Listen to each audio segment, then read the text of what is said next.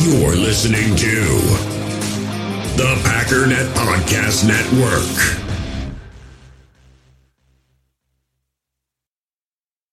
We all have smartphones, and we all know they're pretty amazing, but they also can be amazingly distracting, especially when we're around other people.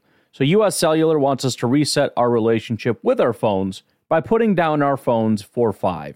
That's right, a company that sells phones wants us to put down our phones. And to see what we find, learn more at uscellular.com/built for us.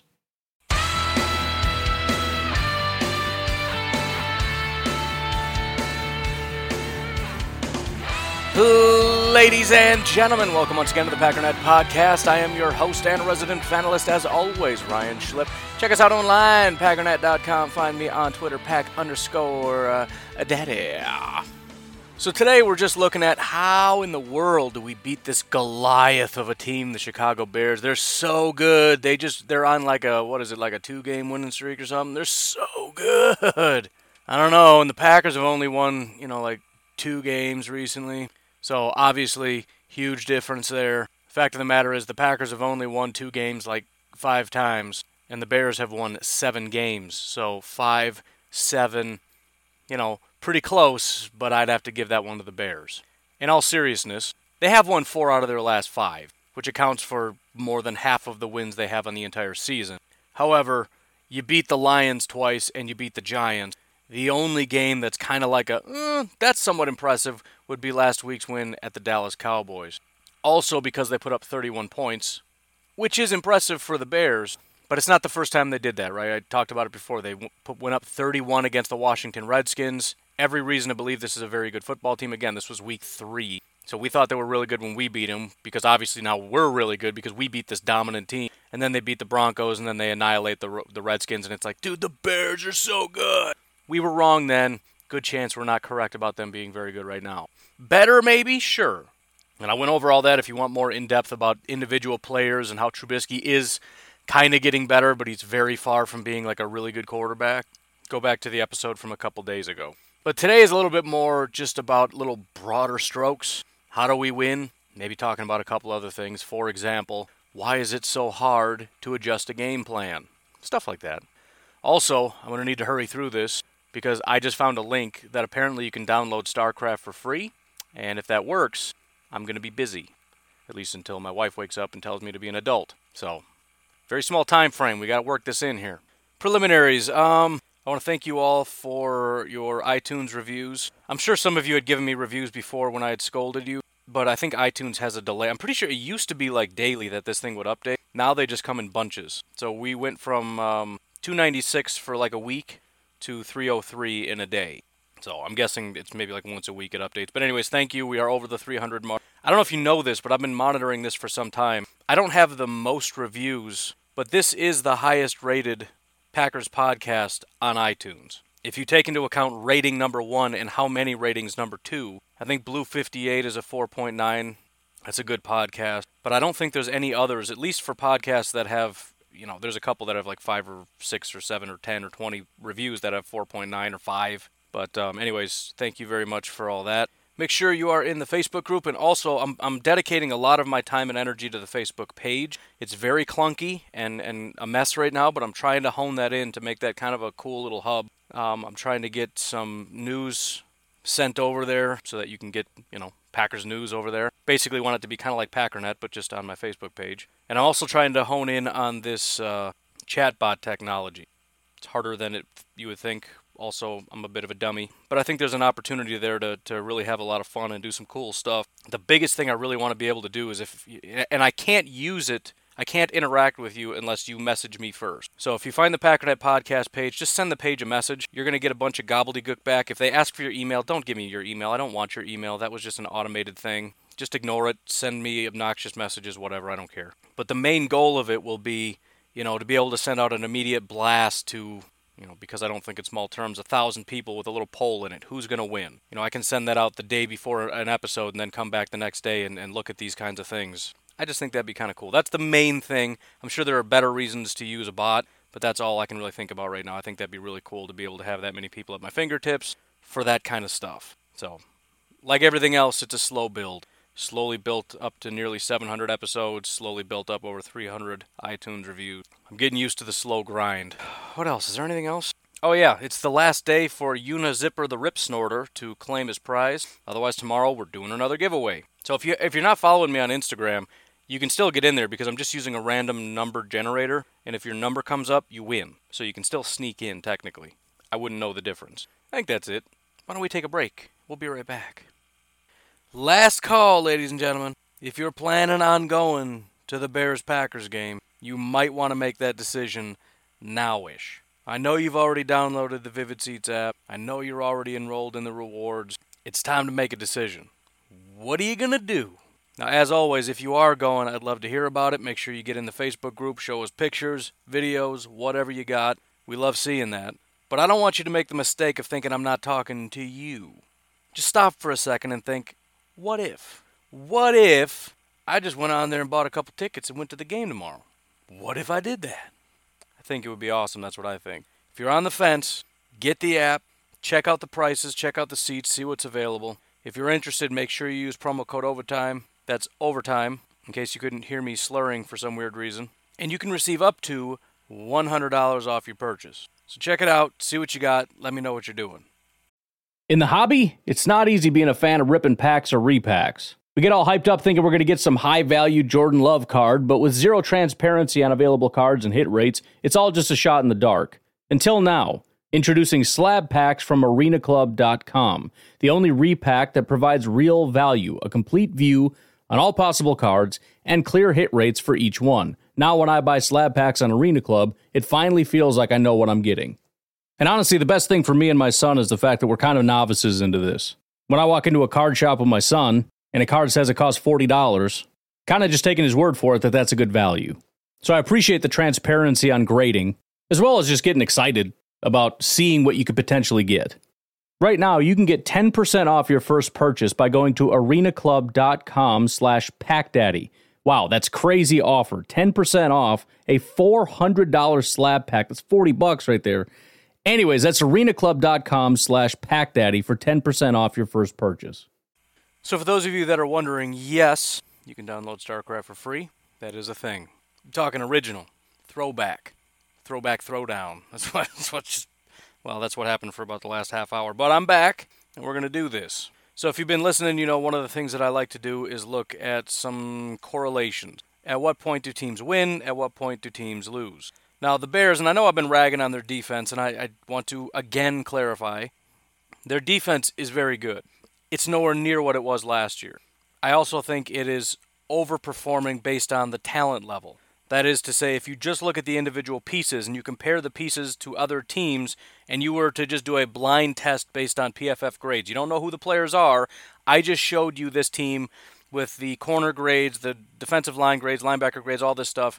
You probably would guess that this is, although they are ninth in yards, if you're going based on yards, they're ninth, they're fourth in points, which I think is more important. You probably would not say this is a top 5 defense.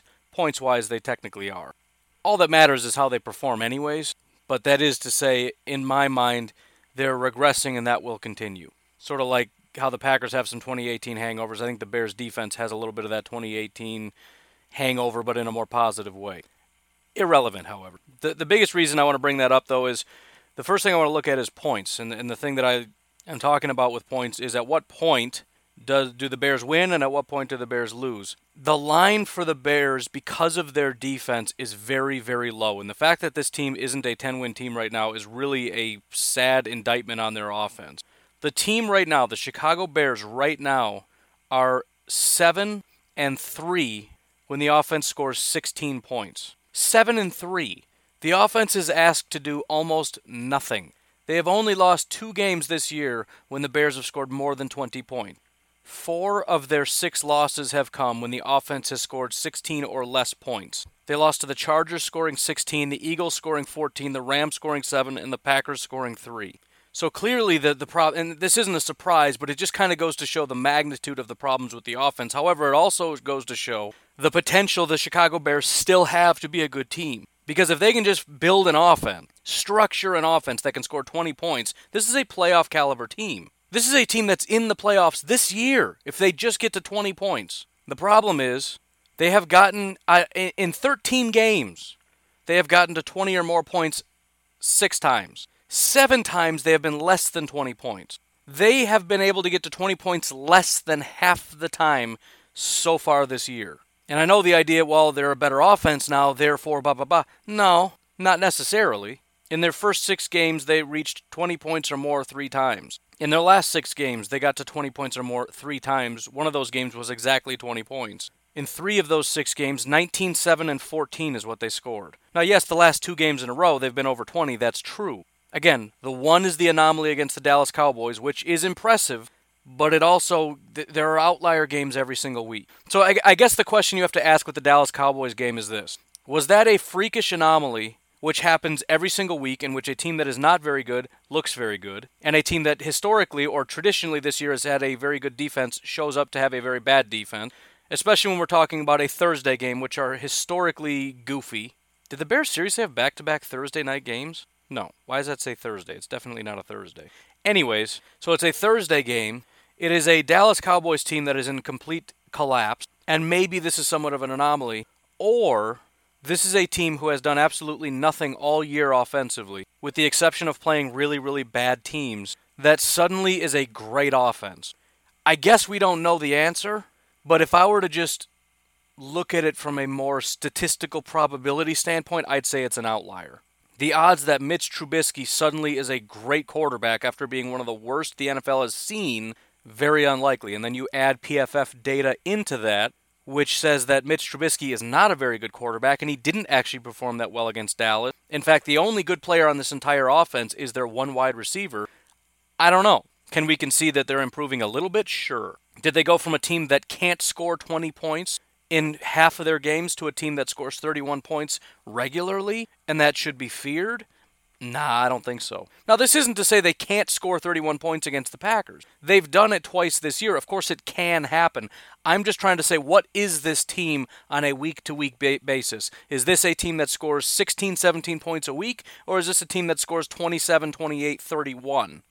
No, I still think this is the team that struggles to get to 20. Again, this is just a team 3 weeks ago that got 19 points against the Giants. They got 24 points against the Lions. That defense is obliterated. They have nothing. Their secondary is pathetic. 24 points. And that game, Mitch Trubisky looked pretty solid. 331 yards, right? He graded out really well. Again, against a really bad secondary. Defense in general. They don't have a pass rush. They got nothing.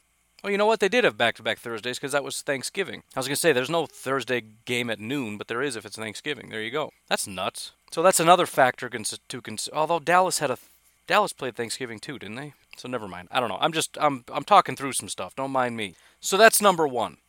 If the Green Bay Packers defense is having a hard time slowing down the Bears offense, that's problematic. It doesn't mean we can't beat them. The Bears lost to the Saints 25-36. Right? It's not impossible, but it is unlikely. Let's look at their defensive points, the statistics-wise or whatever, wins and losses. Now, there really isn't any correlation, which is kind of strange, but just looking at the numbers, there are only 5 teams that have scored 20 or more points. To make it more dramatic sounding, there are only 4 teams that have scored more than 20 points. To make it even more dramatic, only 1 team this year has scored more than 24 points this year. Now, 24 points is sort of the magic number for the Packers. That's what I've been saying. As the weeks go on, that become less and less true. But 3 teams have scored 24 points, and the Packers have scored 24 points. So in 4 games this year, 24 points has been a thing. Again, that's becoming less true over time. There's now 3 teams that have only scored 16 points, so that's kind of a number now. But the point is, that's relatively impressive. So if I were to look at this from the Bears' standpoint in terms of points, the Packers' defense has got to do a pretty good job of trying to keep the Bears under 20 points. Ideally, 16 or less, because again, the Bears are 2-4 when they only score 16 or less points. That seems like a tall order, and it is, but if this is the same Bears the same Bears offense that we've been seeing all year against this pass rush, and yeah, I'll even say against this deep defensive back group, which gives up a little bit here and there, but overall is pretty solid, points-wise, that is, right? Yeah, so he gets the big play over here or there or whatever, but 16 points, we're talking more than 2 touchdowns in this game. Defensively, I don't know. I mean, to give you some idea of what I mean by there's no real correlation here, the second most amount of points anyone scored against the Bears was 24 points, and they beat the Dallas Cowboys scoring 31.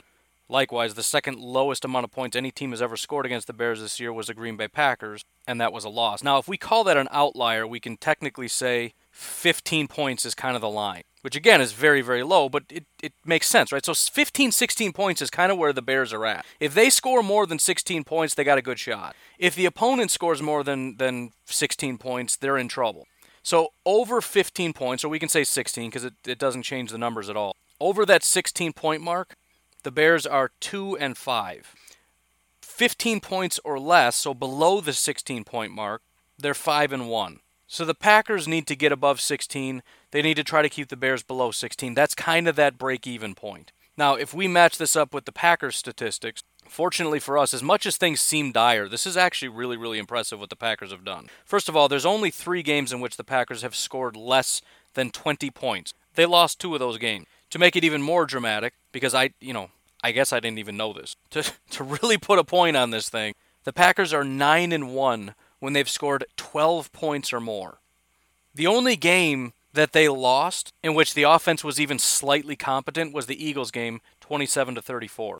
This is actually, I'm beyond impressed with it. We could talk about problems all we want. This really is actually pretty incredible. It speaks to, number one, the Packers' abilities on offense, because 20 points isn't the easiest thing in the world to get, and they've gotten to 20 points almost every single game.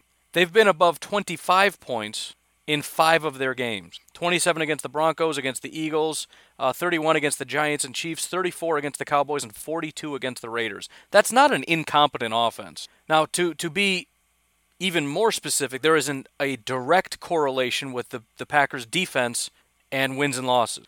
The Packers are 0-3 when a team has scored more than 25 points. The Chargers scored 26, the Eagles scored 34, and the 49ers scored 37.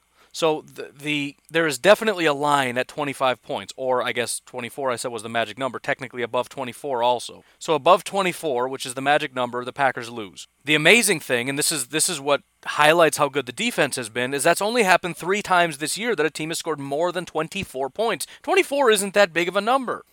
The opponents have scored 24, 24, 24 for the Raiders, Cowboys, and Chiefs. The Lions got 22. And by the way, less than 20, 1, 2, 3, 4, 5, 6 times this year. About half of the games that the Packers have played, teams have scored less than 20 points. I mean, come on, man, that's a pretty good defense. We're talking about a Green Bay Packers defense that has allowed less than 20 points in half of these games. I mean, it seems ridiculous that we would keep a team under 16 or less. 6 games so far this year, teams have scored 16 points or less, which is the magic number for the Bears. The Broncos, the Panthers, the Vikings, the Redskins, the Giants, and the Bears once before. 6 games, 16 points or less. Beyond that, there is definitely a correlation between home and away games in terms of how well the defense does. Teams that have scored 24 points or more, 4 of them were on the road, only 2 were at home. 24 points with the Raiders and 34 points with the Eagles, those were at home.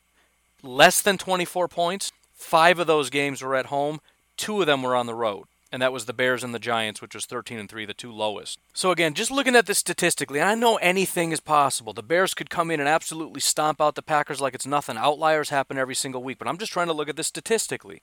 Only 2 times this year has a team come into Lambeau Field and scored, let's do it this way. Only 3 times has somebody come into Lambeau Field and scored more than 20 points. Only twice more than 24 points. Well, technically only once more than 24 points. That was the Eagles. Do we think the Bears are at that level? The Broncos, the Panthers, the Vikings, and the Redskins came to Lambeau Field. Only one of them scored more than 20 points. That was the Detroit Lions, who got to 22. Do we think the Bears are going to come into Lambeau Field and be the one team that really takes it to this defense? And again, remember, the Bears and there's a big discrepancy, because for the Bears, their goal is to try to get to about 16 to 20 points, and they got a pretty good shot of winning. So let's say 20. However, for the Packers, no team has beaten the Green Bay Packers that hasn't reached 26. You have to get above 24 points to beat the Packers. Are the Bears going to get above 24? And even if we use the Bears numbers, because we say, okay, maybe the Packers aren't going to get that high. Are the Bears going to get above 16? I mean, can you actually envision this game being 20 to 15 Bears win? It's possible, but I just, it's so unlikely to me. And again, that's why I've been trying to dispel this hype stuff. And I don't like it. I don't want the Packers buying into the hype and starting to get down on themselves, and I don't need the Bears getting all hyped up either. This is a terrible Bears offense coming into a really tough situation against an offense that is pretty automatic for at least 20 points, and a defense that is real stingy, especially at home. I do believe the Packers, despite the Bears having a good defense, I think the Packers are going to surpass 24 points. I think the Bears are going to have a real hard time getting there. Now, I've been saying, I've done a couple of Bears interviews, the answer that I gave for my prediction was 24-20. That's giving the Bears offense a lot of credit. And the only reason I'm really doing that is because I just have a hard time believing this isn't going to be a close game. But the numbers on this are just so disparate. Again, the Bears typically win if they get to 20 points, but that's only because the defense has done such a good job of keeping teams down, and I just don't think the Packers are going to be held to 16 or less points. At Lambeau Field, a noon game in December. Aaron Rodgers is a machine. I know last week wasn't his greatest week, but just typically speaking, a noon game in December at home, that's rough territory. Anyways, looking at a few others, obviously there's going to be generally a correlation between yards. I don't know how much this is going to apply to the Packers because the Packers are somewhat of an anomaly to where they allow a lot of yards and not a lot of points. However, there is a correlation, so we'll talk about it. For the Bears, my computer's just going to blow up any second. I'm sorry if you can hear that space laser sound. But it's about 270 total yards. At 270 yards, the Bears are 6-1.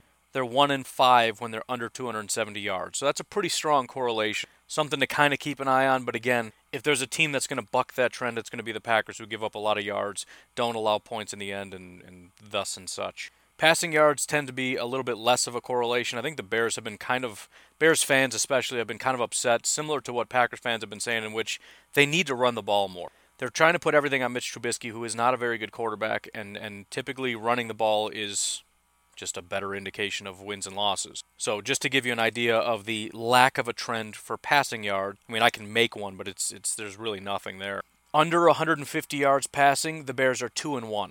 Over 200 yards passing, the Bears are 4-3. So, there's really nothing there. Running the ball, however, over 80 yards, the Bears are 5-1. If they rush for under 80 yards, which is a surprising amount of the time, they're 2-5. And under 65 yards, they're 0-4. So they need to try to run the ball a lot more than they are. They are 23rd right now in rushing attempts. They're 29th in rushing yards. Even worse, they're 30th in yards per attempt. So that's actually good news for us. Because it's not just as simple as saying they should run the ball more, because the fact of the matter is they're not that effective when they're doing it. They're the third worst team in football in terms of getting yards on the ground. Not that it's much better at passing yards. Net yards per attempt passing is 28th. But the fact of the matter is I think this is a team that needs to try to establish the run a little bit more. The problem is the catch-22 is the more they run, the more they get themselves into third and long, the less likely they are to get third down or first downs, the less likely they are to get points. It's just a snowball effect. So that's what do you do, right? This is Matt Nagy's problem. This is what he has to try to sift through. And Bears fans hate Matt Nagy because they think he's the problem. I'm not 100% on that bandwagon. I don't know if I buy that. I don't think he has anything to work with. Maybe they're right. Maybe Matt Nagy is doing a terrible job. I'm sure he's made some mistakes and made some bad, poor decisions. But you look at just that one thing that I mentioned, that's a tough thing to navigate. We need to run the ball more, but the more we run the ball, the worse we are. But the more we get yards, the more likely we are to win. So what do we do? The only real answer to the question is you need to run the ball well. And that's not something you can super control. Of course, you always want to run the ball well. So for the Packers, the point is don't let them run the ball well. If they run the ball well, they begin to establish the run. They establish the run, they run more. And if they begin running more and doing it effectively, the odds of them winning go up exponentially. And the Packers, we know, are not very good against the run. 4.7 yards per attempt is what they're giving up. They're 27th in the NFL. It's not good.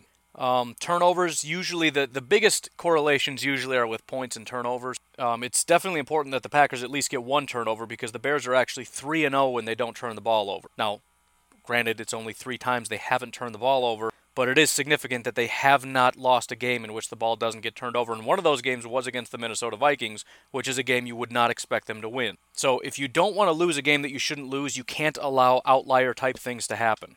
This is a team that does not run the ball well. Don't let this be the game that they run the ball well. This is a team that turns the ball over a lot. Don't be one of those teams that doesn't get a turnover. Now, they actually don't do it very often the most they've turned the ball over in a game is twice. So most teams, there's a game in there where there's 3, 4, 5 turnovers or whatever. The most the Bears have ever turned the ball over is twice, so that's somewhat low, but they're going to do it at least once almost every game. So the Packers need to be ready for that one opportunity to flip the field and take the ball away. In 5 games this year, they turned the ball over once. In 5 games this year, they turned the ball over twice. You have to be ready for those opportunities because, listen, when the Packers aren't doing well, it's always just a little thing. There was a drop, Jay Sternberger's drop in the end zone. It's just a little thing, right? Thinking the play is a run and blocking when you're supposed to be running a route. That's a little thing, but it just ruined the drive. Having an interception hit you in the chest and fall is the kind of thing that can make the difference between winning and losing. Because at the end of the day, this whole thing, the Packers winning a Super Bowl comes down to one thing, and that's just playing good, solid, fundamental football and not making silly mistakes. They have a good enough roster. They do. A lot of teams have a good enough roster. Again, I don't know how many times I've said it, but the Patriots have won the Super Bowl with not the greatest roster in football pretty much every year that they've won the Super Bowl. There's always somebody that has a much better, more powerhouse type offense and a much better defense. But the Patriots just play solid, fundamental football, and that's the one thing the Packers are missing. Now, they do tighten up at the right times, which emulates a very similar kind of thing. It looks similar. So in other words, instead of just getting a 3 and out to begin with, they'll allow a team to drive all the way down the field and then play solid football where they'll stop you at the goal line or they'll get that pick in the end zone or whatever and force a field goal. But they need to be able to do that more consistent. Stop making silly mistakes is really all this comes down to. Make better decisions, call better plays, make the tackle when it's in front of you, all that simple stuff. Because they've got talent like you wouldn't believe. Well, you should know exactly who the talent. Aaron Rodgers, Devontae Adams, David Bakhtiari, Brian Bulaga, Aaron Jones. Even Corey Linsley and Elton Jenkins are pretty solid. Zadarius Smith is probably the best pass rusher in football right now, and based on certain statistics, he might be one of the best that we've seen in years. And that sounds ridiculous, but it's not hard for me to make that case, and I will happily make that case. I've basically already done it. I'd be happy to do it again. Preston Smith is absolutely dominant. Kenny Clark, Jair Alexander, Adrian Amos.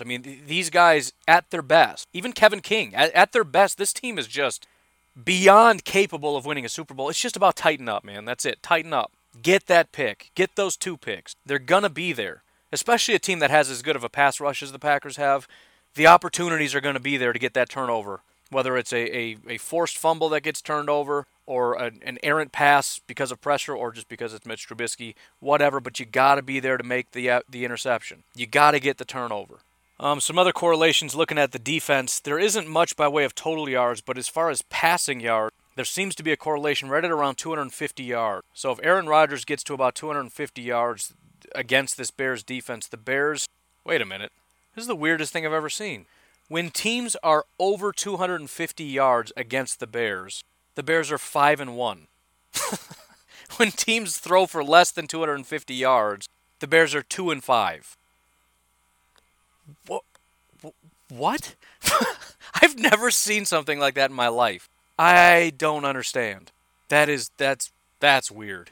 So hopefully Rodgers has an off day. I don't know where to go with that. I saw a correlation. I'm like, oh, here's one, and then I realized, wait a minute, that's entirely upside down. Now, looking at rushing yards, this is a very strong correlation in the correct direction. Now, the Bears' defense has given up a lot by way of rushing yards. Statistically, they're 7th in rushing yards allowed, and a lot of that has to do with certain teams just doing absolutely nothing. Chargers got 36, Vikings got 40, Packers got 47. There's a lot of real low games here. However, in 6 games this year, they've allowed over 100 yards rushing. Now, this is a pretty high bar, but it's a correlation, so I'll tell you anyway. At 110 yards and over, teams are 4-0 against the Bears. Under 110 yards, the Bears are 7-2. So, Aaron Jones, let's hope, has a big day. And let's also not forget, the Bears are missing their 2 linebackers. So the Packers are going to come out probably wanting to run, especially after last week. Now, the Bears like to play press man, or at least their defensive coordinator does. I don't think the corners like it very much. But I think you come out and you try to run the ball, and you see if they're going to try to stack the box. Because that's what most teams do. That's why the Packers have been caught off guard. They're expecting you to load the box and play tight against the wide receivers, because that seems to be an effective strategy. The Washington Redskins threw them for a loop and didn't do that. So come out and try to run, and if you see them doing what other teams have been doing, fine. Then we'll drop back and throw the ball a little bit. But if Aaron Jones can get to that 110-yard mark, again, Bears are 0-4. Protecting the ball, this is the final correlation we'll look at. The Bears are 1-3 when they don't get a turnover, so protect the ball and you got a real good shot. When teams turn the ball over, they are 6-3. So again, turnovers are usually pretty high correlation. We've heard coaches talk about this. Mike McCarthy talked about it all the time. Turnovers are extremely important in terms of wins and losses. So anyways, why don't we take a break and we'll come back and look at a few other things. We all have smartphones, and we all know they're pretty amazing, but they also can be amazingly distracting, especially when we're around other people. So US Cellular wants us to reset our relationship with our phones by putting down our phones for $5. That's right, a company that sells phones wants us to put down our phones. And to see what we find, learn more at uscellular.com/built for us. So the first thing I think I want to address, and hopefully it's something that the Packers are going to be looking a little bit closer at, is the comments made by Nathaniel Hackett, essentially saying that they were caught off guard by the Washington Redskins, which is understandable. You have a pretty good idea exactly what a team's going to do, and then they do the exact opposite. I'm sure that's going to happen on occasion. The biggest issue is, why couldn't you adjust for that? And look, maybe it's because it's on a down-to-down basis. I mentioned the example, I don't know, a day or two ago. Let's just say it's 3rd and 4, or even 3rd and 3 or whatever, and you come out in what appears to be a run-heavy look, and you're going to try to convince them that you're going to run, but you intend to pass on this 3rd down. And given the success of the run game, despite the fact that they've been dropping 8 a lot, this is a very common running situation, and they haven't been able to stop Aaron Jones, so we're going to pass the ball, assuming that they're going to play run. We snap the ball, they drop 8. Now, even in that situation, I think you got to look at it and say, we're getting too cute. They're committing to stopping the pass despite the fact that we're running the ball a lot and we're doing it effectively. My position on this is that you do what works until they adjust. We were winning. I mean, well, we won the game, but the point is, in that scenario, if that's the game, you have to prove you can stop me before we adjust. That's fine. The problem is we never adjusted to begin with. They come out and play 8 consistently. It's like, all right, fine, we're just going to run the ball down your throat nonstop. And I know we got a lot of yards on the ground, and that's all great. But I'm talking about if you got a guy like Aaron Jones, and he's ripping off, 8.4 yards per carry is about what he was getting, he should have more than 16 carries. I know typically on a season-long basis, he's not a 20-plus carry guy, but you got guys like Ezekiel Elliott that on certain games, if things are rolling, he'll carry the ball about 30 times. I don't see any reason why, in this situation, if you're playing a team that can't stop the run and they're dropping 8, that Aaron Jones doesn't get 25 carries in that game. Because realistically, although 834 yards on the ground is awesome, and I'm not at all complaining about it, I'm just saying there's no reason he shouldn't have had over 200 yards in this game. He didn't have enough opportunity. And I think you have a Packers team that said they're probably going to play the run, so we have to be able to pass the ball and pass the ball effectively. The problem is when they're dropping 8 consistently, and even go back to that 3rd and 3 situation where we're pretty sure they're going to stack the box and try to stop us. So what? Prove you can do it first before we run away from it. We're trying to get too cute. We're trying to play chess a little bit too much. We're running the ball effectively. Therefore, they're going to try to stack the box. Therefore, we're going to try to pass the ball. Ooh, we're going to trick them. Don't trick them. Just beat them. And I know, listen, I'm kind of not making sense because the whole thing with Matt LaFleur is he's just all about beat him, and sometimes you got to trick him. I think Matt LaFleur is maybe a little bit too far to the other side. Nathaniel Hackett is a little bit too hard to the other side where we're trying to be too tricky, and sometimes you're just dominant. You're just better than the guy across from you. Look, if Alan Lazard is just uncoverable, keep throwing to him. And when they've done that, it's worked, right? What game was that where he kind of broke out when Aaron Rodgers like, look, let's just give him a shot. And it worked, and they stuck with it, and boom, there you go. If Devontae can't be stopped, run with it. If Aaron Jones is having success to the point where he's having over 8 yards per carry, just grind him into the dust. Spell him once in a while with Jamal, I don't know, but again, and I know he's not really built for this, but 25 carries in these situations, and the whole goal of this is, I don't even know if he ever gets to 25 carries, because at some point Washington has to adjust. Washington has to say, they're grinding the clock down to nothing. They're getting first downs left and right just by running the ball consistently. They're killing us on the ground. We have to make adjustments. Then when they adjust, we adjust. We go back to the original game plan, which is throwing, but only after they adjust away from what they're doing. Otherwise, we're just playing into their strengths. Well, we plan to throw the ball, so that's what we're going to do. I mean, our goal was to come out and throw well, so we're going to have to do it, even though they're dropping 8. No, we're not going to throw the ball right now. I mean, obviously you throw and run consistently no matter what. But we're going to hammer the run until they adjust. We're going to force you to change your game plan because you made a mistake. And they did. That's a dumb plan. We're going to drop 8? Listen, the Packers have been figured out. Teams know what to do. Stack the box, stop Aaron Jones, double up Davante, force Aaron Rodgers to throw to some of these other guys who have a really hard time getting open. And the challenge for the Packers has been trying to get those guys into a rhythm enough so that we can continue to win the game. And that's the problem. Washington came out and was dumb. They said, we're just going to drop 8. We should have just run the ball. Again, just keep running at 8 yards a carry until they change their mind. I don't understand the mentality of, we weren't expecting this. Oh, well, I guess we have to fight through it. What is that? How are game plans so concrete that you can't adjust them? I don't understand that. Isn't it just play calling? I know we've been practicing throwing the ball a lot. I get that. But we know how to run the ball, don't we? Like, it kind of stinks that we maybe wasted a whole day trying to draw up certain, passing plays that we're going to try to set up. But things have changed. And in a way, it's a positive because they've changed in a way that make it even easier for us. All we have to do is run the ball more. Let's not completely obliterate what we've done. We'll get back to that. But we've got to get them out of this 8 men in coverage stuff. And we're going to do that by just dominating them on the ground. Which is, absolute best case scenario. What could be better than just dominating a team on the ground, wearing out their defense, burning up the clock, and getting a bunch of points? And keeping your defense fresh so that when they finally get the ball back, we just dominate them. Just bury their quarterback right in the dirt. Get the ball back and grind them down again. This is a great game plan. We just refuse to play it the right way.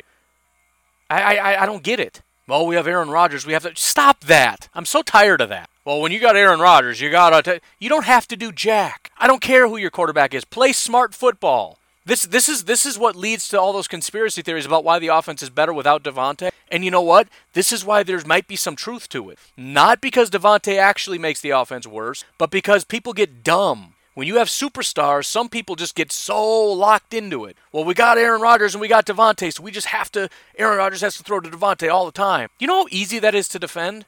Whereas when Davante's gone, what happens? It makes it really hard for defensive coordinators to figure out what exactly to do because there's no one person that's being keyed in on, which makes the offense better, which makes the defense, not as effective. Now, you can still do that when Davante's on the field. Just try to treat Davante like an equal.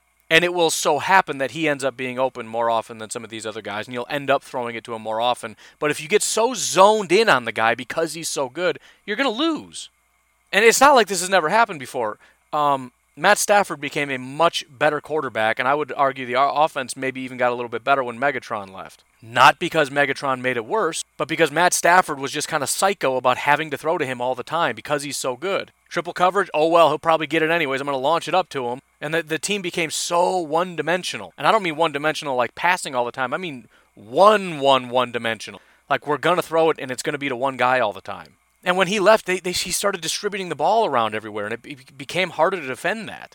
His stats got better. He just became, instead of just this one-dimensional just robot that just throws it to one guy all the time, he started looking like a competent quarterback. Imagine that. So I'm not trying to feed into those conspiracy theories. I'm not trying to say we should get rid of Davante, none of that stuff. We just got to stop being dumb and start using our resources properly. I don't care if Aaron Rodgers is our quarterback. If running the ball is the best option we have, do it. The very simple way to put this is you have to have a counterpunch. And if Aaron Rodgers is your counterpunch, dude, you are dangerous. But when you basically just tie one hand behind your back and you're just trying to throw Aaron Rodgers haymakers all day long, you're going to get knocked out. And then you got people sitting around going, what's wrong with Aaron Rodgers? What's wrong with this team? You can't even win with Aaron Rodgers. Aaron Rodgers is washed up. No. People are just dumb about how we're using him. Because we're still in this Mike McCarthy mindset where it's like, we've got the guys. We should be able to execute. Just execute. Aaron Rodgers and Davante, boom, just do it. And Aaron Rodgers gets stuck in that. He thinks he's better than he is. I should be able to overcome everything. They're dropping 8 in coverage and we got 3 guys bracketing Davante, but I could probably squeeze it in there. Stop. Again, counterpunch. It's always about counterpunch. If they stack the box, then you counterpunch with Aaron Rodgers, and that is a heck of a strong counterpunch. If they're dropping 8, you counterpunch with Aaron Jones. That's going to knock somebody out. But instead, what are we doing? Somebody's got their guard up, they got their elbows up way too high, and we're trying to hit him in the head. Hit him low! No, I got to get the knockout blow, man. We got to go right for his nose. Because that's how you knock a guy out, through the nose, obviously. But it's dumb. And again, I don't understand the process, and I'm not trying to pretend I do, and maybe it's more nuanced and all this stuff, but I think people just overthink it. I don't care what your game plan was. If they're dropping 8, run the ball. What are you complaining about? 16 carries, 134 yards. Because it should have been 25 carries for 210 yards. That's why. And if they stop dropping 8 and they start stacking the box so that now we're only running for 3 yards per carry, guess what? Counter punch with Aaron Rodgers. When Aaron Rodgers and Davante Adams are your counter punch, what do? The problem is we don't play that game. We come in, say, this is our plan, and we run with it. And then the other team has a plan. And it's like, oh, gee, that stinks. I'm trying to punch him in the head, and he's blocking his head. Well, guess we got to punch harder. What is wrong with you? I almost chipped a tooth right there. It's infuriating. And again, Matt LaFleur's whole thing should be about take what the defense gives you and set them up for one thing. And it's to find the weak spot. But he's trying to be too creative. He's trying to build his own weak spots with this, we're going to run to set up the pass. There's nothing out there. They're dropping 8 in coverage. There's not a space anywhere on the field to throw the ball. I don't care how creative you are. There's no space. Their whole defense is out in coverage. Run the ball! Oh, I didn't see that coming. It caught us off guard. You mean in the third quarter you were still caught off guard? You mean by the fourth quarter you're sitting there going, wow, they dropped 8? Oh, I didn't see that coming. Gosh. I feel like maybe you should have seen it coming by now. I don't know. Like maybe you kind of know that they're going to do it because they've been doing it the whole game. And it's kind of embarrassing that it's still working because we keep still trying to throw when they drop 8. Washington probably came out with the assumption that we're going to start off this way to catch them off guard, and then when they adjust, we'll adjust. But the Packers never adjusted. So Washington's just sitting there going, I guess we'll just keep doing it because they just keep throwing, so all right. I don't know. Again, maybe I'm missing some kind of nuance, but in my mind, that's a lame excuse. The way you structure things is garbage. If you can't adjust to say we're going to run the ball a little bit more because it's so rigid the way that we run things, you need to loosen that up. If they're dropping 8, we're running the ball. We're going to hurt you if you dare to give us that much room on the ground. And I know it's not every play they were dropping 8. Sometimes they weren't, and then you get caught and whatever, and you think you're going to get them. I get that. But just commit to it. We're so scared to commit to the run.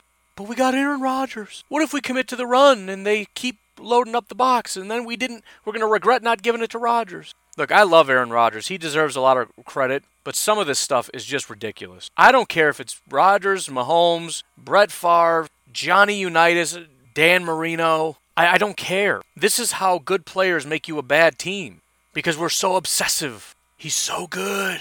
Relax. It's like an overeager guy trying to pick up a lady at the bar. Dude, she's like a 10. Yeah, and you know what? If you don't relax, your odds go from like 1% to flat out 0. I mean, you don't have much of a shot to begin with, but you are like a psychopath right now. You realize you've been staring at her for like 5 minutes, right? Okay, that's a problem, number 1. Maybe knock that off right now. That's how everybody acts around Aaron Rodgers. That's how coaches act around Aaron Rodgers. Like, oh, we got to use him. We got to use. And Aaron Rodgers does that with Davante. Like, oh, it's Davante. Got to give the ball to Davante. I love Davante. Dude, I get he's good, man. But we're making ourselves a really garbage offense, and that's unnecessary because we're a really good offense. And we have so much talent, and we're just using it really, really in a ineffective kind of a way. Again, going back to what the Patriots do. They don't have a lot of good pieces, but they don't need them because they're smart. They're all about the counterpunch. If you're playing man, we're going to run this play and this guy will be open. If you're playing zone, we're going to do this and this guy will be open. We're just going to wait to see what you do, and we're going to take these mediocre players and we're going to tell them what to do, and they're going to be in the right spot, and then we're going to throw a pass to them, and then it's going to be a first down. It's all about we're going to see what you're doing, and then we're going to hurt you for doing that because that was a dumb thing to do. Because no matter what your play is, we have a play that beats that play. And we're going to exhaust all our resources in trying to figure out what play you're running so that we call a play that beats that play. And for the most part, if we find out if you're in man or zone, we pretty much got it narrowed down already. But the Packers are all just, I don't really care. I mean, I kind of care what the defense is doing. But, I mean, how many times does Rodgers just uncork a pass deep? I mean, I've talked about this before. 3rd and 3, and he's not even worried about the primary receiver because we got a great, there's a linebacker over there on Allen Lazard. I'm throwing the go route. We're going to get a 40-yard touchdown. He's like, dude, whoa. Can we just get the first? No, this is a touchdown. I'm telling you. I'm telling you. Yeah, but I feel like this is a good play call because Aaron Jones is going to run this and he's going to be open and then we'll get a first down and then we can keep playing. Yeah, but this is a great match. This is automatic. Then he gets bumped off his route, and the safety shades to that side, and he realizes, oops, that's not open. And now the route that was open 3 yards down the field that would have been a first down, that's covered up. And now we're scrambling around trying to figure out what to do. Aaron Rodgers throws it away, and it's fourth down. Just play intelligent. Stop getting all caught up in the glitzy, glamoury thing. We're all caught up in the shiny object. Ooh, Aaron Rodgers. Ooh, Devontae. Ooh. Play smart football. Because otherwise we're just wasting the talent. You got to play it cool, play it casual, right? Play a little hard to get. Devontae, I don't even know Devontae. Who's Devontae? Oh, that guy? Yeah, he's pretty good. He's all right. Maybe I'll throw to him one of these times. I don't know. I don't even care. Throw the ball with Aaron Rodgers? I mean, I don't know. Probably just run the ball. I don't even know if we're going to throw today. It's no big deal. Got to play it cool, man. Then you counterpunch. Probably a weird mix of analogies. By the way, young guys, don't get those confused. Don't punch and at the bar. Play it cool and then boom, counterpunch. Keep the analogies in the appropriate context, please. Anyways, I think we've reached the appropriate amount of ridiculous, and you get the point, right? I'm not saying it's a bad offense. It's a very good offense. I'm just saying it's not as good as it should be because we get a little too laser-focused in certain areas. Matt LaFleur is too laser-focused on Aaron Rodgers. Aaron Rodgers too focused on Devontae. And even when defenses are giving us the answer, we just refuse. Come on now. If they're going to give it to us, just take it. It's free money. Just literally just take it. But anyways, we'll look at more of the injury-type stuff and kind of get the final analysis tomorrow on what's going on. Look at some of the other games. But otherwise, you folks have yourselves a fantastic day. I will talk to you tomorrow. Have a good one. Bye-bye.